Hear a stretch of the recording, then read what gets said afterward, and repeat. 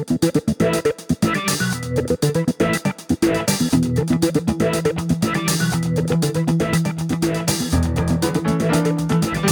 are listening to the SDSU Football Podcast, presented by the East Village Times, with your hosts Andre Hagverdian and Paul Garrison. Welcome, listeners, to another episode of the SDSU Football Podcast. I am Andre Hagverdian and joined by always Paul Garrison. This is part 3 of our interview with Coach Jeff Hecklinski from San Diego State as part of our 2022 season preview. We started with the offense. Part 1, which was episode 28, looked at the quarterbacks. Part 2, which was our last episode, focused on the running backs and the wide receivers. So part 3, this episode, we talked to Coach Heck about the tight ends and the offensive line and got his thoughts on how those units have progressed and how they're looking heading into the fall camp. Hope you guys enjoy it. Moving on to the tight ends, replacing a 4th-round NFL draft pick is never easy. Coach Esselou gave us a great scouting report on everybody on a recent episode of our podcast. Mark Redmond seems to be that next guy, or at least that first guy ready to take on that lead role. What do you see from him skill set wise, and how does he compare to some of your recent starting tight ends?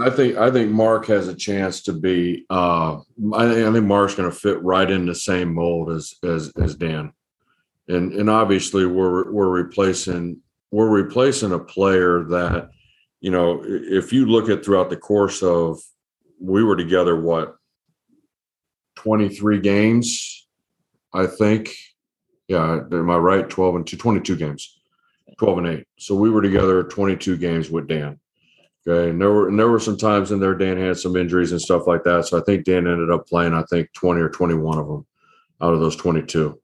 But Dan never came off the field. Except in certain situations, Dan very rarely came off the field. And Mark has a chance to be in that same mold. And one of the things in developing, there's a reason why Dan's going to go start for the New York Giants, or in his position to start for the New York Giants. Okay. One, our tight ends move all over the place. They understand football. They're able to play with their hands on the ground. They're able to play with their hands off the ground in 2-point stances, and they're able to play with wideouts. So they play all over the field, from a backfield position to an on the ball, to an off the ball, to a wideout.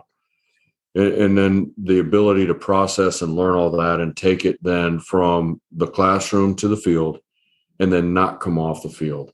Now barring injury and barring setbacks that happen throughout the course of the game, Dan, progressed through the course of 22 games to be able to do that. Now, when he goes to the next level, he's not a one-dimensional tight end. He's not just a one-trick guy that can only do one thing. He is so versatile that he can go anywhere on the field, and he can play anywhere on the field. And I think Mark is going to have a great chance to develop into that same type of player for us, where he's developed as a complete tight end, not just as a one-dimensional player that this is all you can do, and this is the only time you're going to be used. And so, those are big expectations for Mark to fill those shoes, but that's why Mark came here. When Mark was leaving Washington, that's what he was looking for, and that's why he's here. And then we got some younger kids behind him that have got to develop. I think we got 2 extremely very talented tight ends, and he and Jay Rudolph, and they're game ready right now. Now between Aaron Green and Gus McGee, Cameron Harple, I think, and all the young ones that we have coming in, those are all, now we got to find who's going to be number 3, who's going to be number 4. Is there somebody that's ready to allow us to go into different personnel groupings now? So now you can go from tight ends to wideouts to backs, and now you can just move everybody around. So, Mark's got a lot of big shoes to fill, but he's very capable of filling them, and his willingness to fill them is I think, what's going to excite. It excites us because we saw a great progression through spring, and we're excited about him. You mentioned Jay Rudolph. Could he see some more? Could he be featured more in the passing game this year as a starter at the H? Yeah. And I think it depends on how we progress. Jay's always going to be Jay's the perfect, when I came, the fullback position has essentially been, we don't have a true fullback, but our H's and our Y's have to be able to play that way. You saw Dan come back in the backfield. You've seen Jay back in the backfield a lot. And Jay is really the perfect H that we're looking for, because he's tough enough to be able to play downhill, and he's long enough to be able to play on the line of scrimmage, and he's athletic enough to be able to move around. And I think it just depends on how we progress as an offense, and how the rest of our personnel progresses too. We got into a lot more stuff out of 12 personnel and throwing the football out of that with our H, which I think helped us, and it helped us this spring. And we got to continue to do that now. I felt a year ago, our quarterbacks really saw things a lot better out of 11 personnel, if that makes sense. And so, and then in the RPO world, being able to have them out wide, with the 2 wide receiver sets, but then our tight ends were more into blocking positions in the RPO world out of 12. And that's what I felt our quarterbacks really became comfortable with seeing. And now I think with Braxton and with Will and the 2 young quarterbacks, they got a better feel for seeing things inside the box, because there's a lot of bodies inside that box now. You got to remember, they're seeing through a line of scrimmage, and they're seeing through pressures, and sometimes you lose track of linebackers and everything that's happening in front of you, and it's hard to find those guys sometimes. And you gotta be really disciplined as a quarterback to be able to do that. And that's why I felt a year ago with Lucas, we were much better when things were outside his vision and everything was moving outside his vision that way. It lessened the amount of numbers he had to see. So you were mentioning, Aaron Green, Gus McGee, JP Murphy, Cameron Harple. I mean, another just dynamic, deep room. Yeah. But what is it? Logan Tanner was in. Logan Tanner. Yeah, we had him early in the, Yeah. I mean, really impressive. I mean, to speak about Logan Tanner, when we talked to you, you had said something to the fact that, you got a block as a San Diego State tight end. And then when we talked to Coach Esselou, we said, well, tell us about Logan Tanner. And he said, man, that guy is strong. Yeah. And so just to hear that kind of bookend from spring, I think is pretty special. But just in general, man, what is it that you're looking for in a tight end? Versatility, versatility and length. And so if you're somebody like Logan, who's not as long as say a Mark Redmond or Gus McGee, then you have to have the versatility to be able to move all over the field, and that's where I think, he's going to be right in that same mode as Jay. Jay really was the opposite. When you look at Jay in high school, Jay was really a pass catcher. But then when he came here, I think with COVID, one of the things that happened that year was, we were so limited on what we can do that Jay really became comfortable in his strength and his body and his mindset. And that's how he got on the field with special teams and being that kind of 12 personnel tight end where he was going to put his face in contact. And so, Jay, we're really starting to build around, getting back to being a little bit more of that pass catcher type kid that he was, where Logan, I think, was a pass catcher coming in. And I think with what we were able to do this spring, I think we were much more in a position to where guys like Mark and Logan and really all of our tight ends, we were able to work both the passing game and the running game and not being as one-dimensional because of what we had to face in 2020 when we came in, and really what we were allowed to do because we weren't doing everything with a ball. We really focused on the run game and the physical part of it. So they're much more farther along. But, to go back to answer your question, length and versatility, those are things we're looking for in everything that we do. And then if you're not as long, how explosive are you? And that's where you see like Cam Davis, you see like Logan, they're very explosive athletes because they're not as long. So jump into the offensive line. If there's somebody's looking at saying there's one part that might be the weakness of the offense, it's going to be the offensive line, not because of the talent but just inexperience. So tell us about where you are in your terms of your comfort level, where Mike is in terms of his comfort level after coming through spring with that progression from that group being game ready for Arizona. Well, first off, let's change our verbiage and terminology, because it's not a weakness. Okay. It's an experience thing, right? And Right. It's an inexperience thing. Right. We were helped, and every program has been helped because of the ability of being able guys to come back. In 2020, when I got here and you looked at our depth chart, we were really supposed to be this way a year ago. If you think about it, Zach came back, Chris came back. We had a bunch of seniors going into 2020. And now with everything we've been through and guys being able to come back, we were able to be more experienced a year ago. And then now, really we were going to be that way a year ago, but now it's this year. Now, the blessing of that is that, guys like Jonathan Harrison have actually been in our program for 2 years. So they're a little bit farther along than they would have been as a redshirt freshman. Guys like Joey Wright, our freshman, Ross Maselli, Josh Simmons, Xavier Leonard, those guys now are redshirt freshmen coming in, and they're going to have to provide critical roles for us. That's our job as a coach. And that's why we coach. The coach, the 5th-year guy, the Zach Thomas, who's going to be a draft pick and all that stuff. Listen, those guys have played a lot of football. They know what they need to get ready. Our job as a coach is to get the young guys ready and get them to understand what it is to be a college football player and how to be successful and how to go out there and do it for 60 minutes a game for 14 or 15 weeks and be consistent at that level. It's the same thing we're doing with Will and Kyle and Leo. It's the same thing Coop's doing in his room with Breon Penny. It's the same thing with and all those other young wide receivers that Hort's doing in his room with Jalen Armstead and Cam Davis and Lucky Sutton and Sheldon Canley. It's the same thing that Savai is doing with really his entire room. So, the expectations are for the position. They will be ready to play. They will be ready to play San Diego State Aztec football. They will be ready to play at a winning level immediately when we hit the ground running, and that's what we're going to spend. We've already spent all spring doing. That's what they're spending all summer with Coach Hall doing, and that's what we will do in fall camp is to get them ready to go to be in a position to win football games for us immediately. Now, one of those open spots was at right guard, and Ross Masuli, as you mentioned, came out of spring as the outright starter.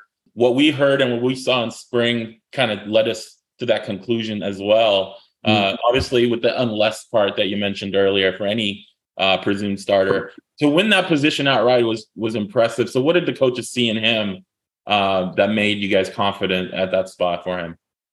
Well, Ross has been, from a football standpoint, Ross was really pushing a year ago to play. There was times where I think he, if I remember right, he was traveling early. There was times he was up with us. Ross has been an impressive football player since he stepped on campus. And so from that standpoint, I don't think it was any shock to us what we saw and what happened throughout the course of spring. What Ross has got to do a good job of is now being able to do it for 60 minutes a game and being able to practice that way every day throughout the course of a week as you're heading into that game. And it's an everyday thing now, and that's really for all these young guys. Jonathan Harrison, the same thing. Xavier Leonard, the same thing. Cade Bennett, the same thing. It's not a 3 out of every 5 play. It's not a 1 out of every 2 play. It's a 9.5 out of every 10 plays. That consistency has to happen that way. That's what Zach Thomas was so good at. That's why he got drafted.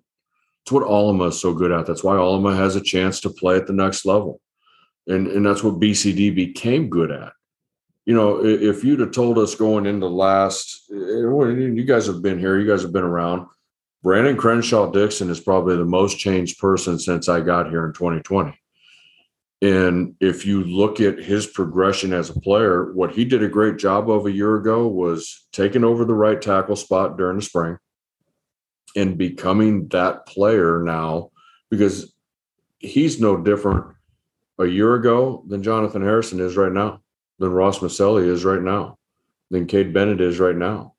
But from the time spring ended through fall camp, he was able to get that mentality to play 9 and be aggressive and be consistent 9.5 out of 10 plays. And now he's an every down starter. And now he should be, some sort of an all conference player coming into year 2. And that's exactly the same progression. The only difference is we have one guy we're doing that with, right? Because we had Billy back, we had Alma back, we had Chris back, and we had Zach back. So, everybody's going to be who was the right tackle. Well, now we're doing it at both guards and left tackle. We'll get him there. Mike's a great coach, and he's fortunate that, we have Gary Bernardi, we have Ryan Crum, and the other thing too is I'm going to sit down with those 3 guys and we're going to say, hey, what do we do best? Tell me what we do best. And we're going to do it. And that's what we're going to put our focus on as we come through fall camp. Give us 2 weeks. Okay, Mike, you tell us what each guy does best. And then that's how we're going to game plan. And we'll go from there. Our last question of the day, and we definitely appreciate you taking the time. The last question is about Alma. He made that decision to come back for one last year. It's hard to imagine this offensive line and this team without him being back, considering all the inexperience. So what is his decision? How vital was his decision, and what does he mean to the team as a whole? Let's flash back 2 years ago. We get cleared to play, right? So we'll go through everything we go through. In the end of September, the Mountain West says they're going to play again. Remember that? Yeah. Right. We start practice, I think it might have been October 8th, 9th, or 10th, right? Somewhere in there. Yeah. Get everybody back. Dom Godino is our starting center. Mm-hmm. We feel great about Dom.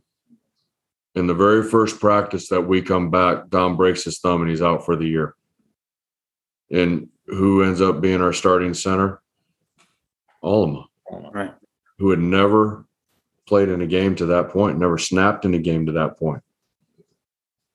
Okay. So when you talk about the inexperience that we have, yes. But the thing about being here at San Diego State, and you'll hear Coach Hoke say this, you'll hear Kurt Maddox say this, you'll hear all of us will say it at some point in time. The expectation is for the position, not for the player. When the player steps into that role, his job is to meet those expectations that have been set for the guys ahead of him. And Alma did just that. Okay. In 2 years, we've had one bad snap. Not to say that there haven't been other ones that, that's why we got athletic quarterbacks. It's their job to catch the ball, catch it. But that was BYU on the very last series, on the very last play of the 2020 season. We had one bad snap. And he lived up to those expectations. And now it's his job to teach Ross Maselli, Cade Bennett, Kyle Trombley, Jonathan Harrison, Joey Wright, Xavier Leonard. I mean, go down the line. It's his job to teach those guys how to live up to those expectations. And he's done that. And he's doing that. He does it every day. And he does it in his own way. The best thing about Alma is his own person. And he might be in 24 years. I think I'm going on year 24. After a certain point, it's like birthdays. You quit counting. He might be one of the smartest offensive linemen that I've been around. I mean, we're going into games. He said, Coach, I got him. I know exactly. Just let me make the calls. Great. Go. We went into UTSA. I said, what do you think? All the way. He said, Coach, they never move the front. We'll be just fine. Don't even worry about it. Great. Here we go. So that's the amount of trust. But you got to remember, 22 games ago, we were all on pins and needles because he now is our starting center and has never snapped before. But through the course of that time, he has become the leader of the group. And now it's his turn to lead those young guys to teach them what the expectations are. And you couldn't ask for a better person to do that. You could not ask for a better person to do that. And we were blessed and fortunate enough that he wanted to come back and do that. I think it says, you look at all our guys from a year ago to this year, it's Coach Hoke, it's JD Wicker, it's the atmosphere and the culture of San Diego State football. It's Adam Hall. It's the entire staff that surrounds all these guys, from Ruben to Taylor to Craig Smith to everything that's put in place, academics, training staff, they all want to come back and take their extra year, and they all want to play, and they all want to do everything they can in order to give themselves the best opportunity to play in the NFL. And that's the mentality that we want. Graduate at a high level, become the best person you can be, and play in the NFL. And that's what we're trying to do as coaches, get them to meet those goals and meet those expectations and those high expectations every day. So when we go back to start, I have high expectations. Yes, because I'm trying to get them all to graduate and be the best students they can be. I want them to be the best people that they can be, the best fathers and husbands. But at the end of the day, I want them to be able to go into the NFL and not just get there, but stay there. Because that's the hardest thing to do, is to stay there.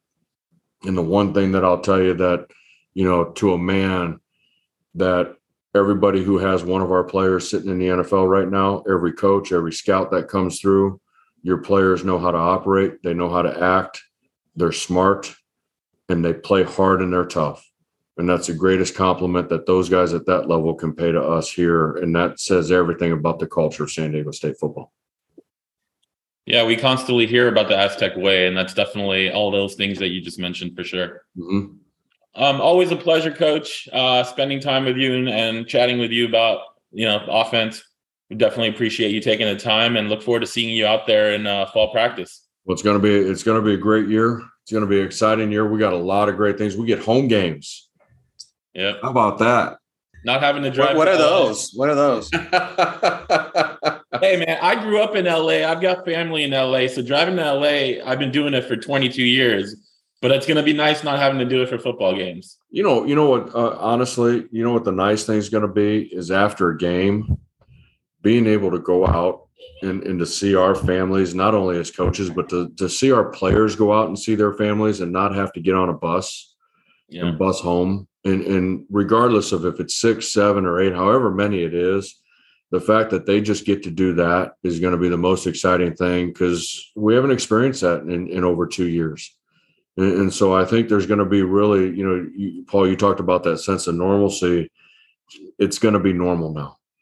And it's going to be normal with our home for the first time, not somebody else's home, our home.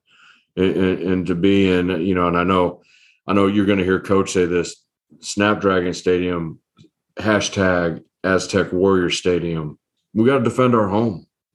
And that's first and foremost. You defend your home, you got a chance to do a lot of special things throughout the course of a year. And it's going to start now against Arizona. Awesome. Thank you again, Coach. Thank you, guys. Appreciate it.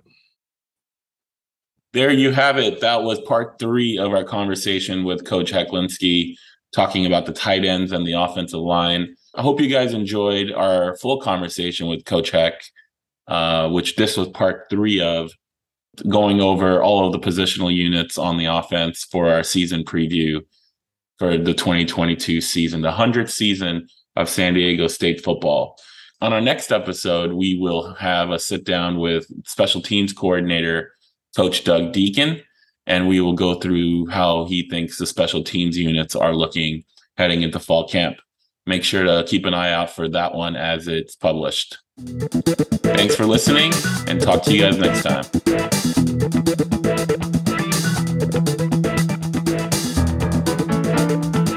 You are listening to the SDSU Football Podcast, presented by the East Village Times, with your hosts Andre Hagverdian and Paul Garrison.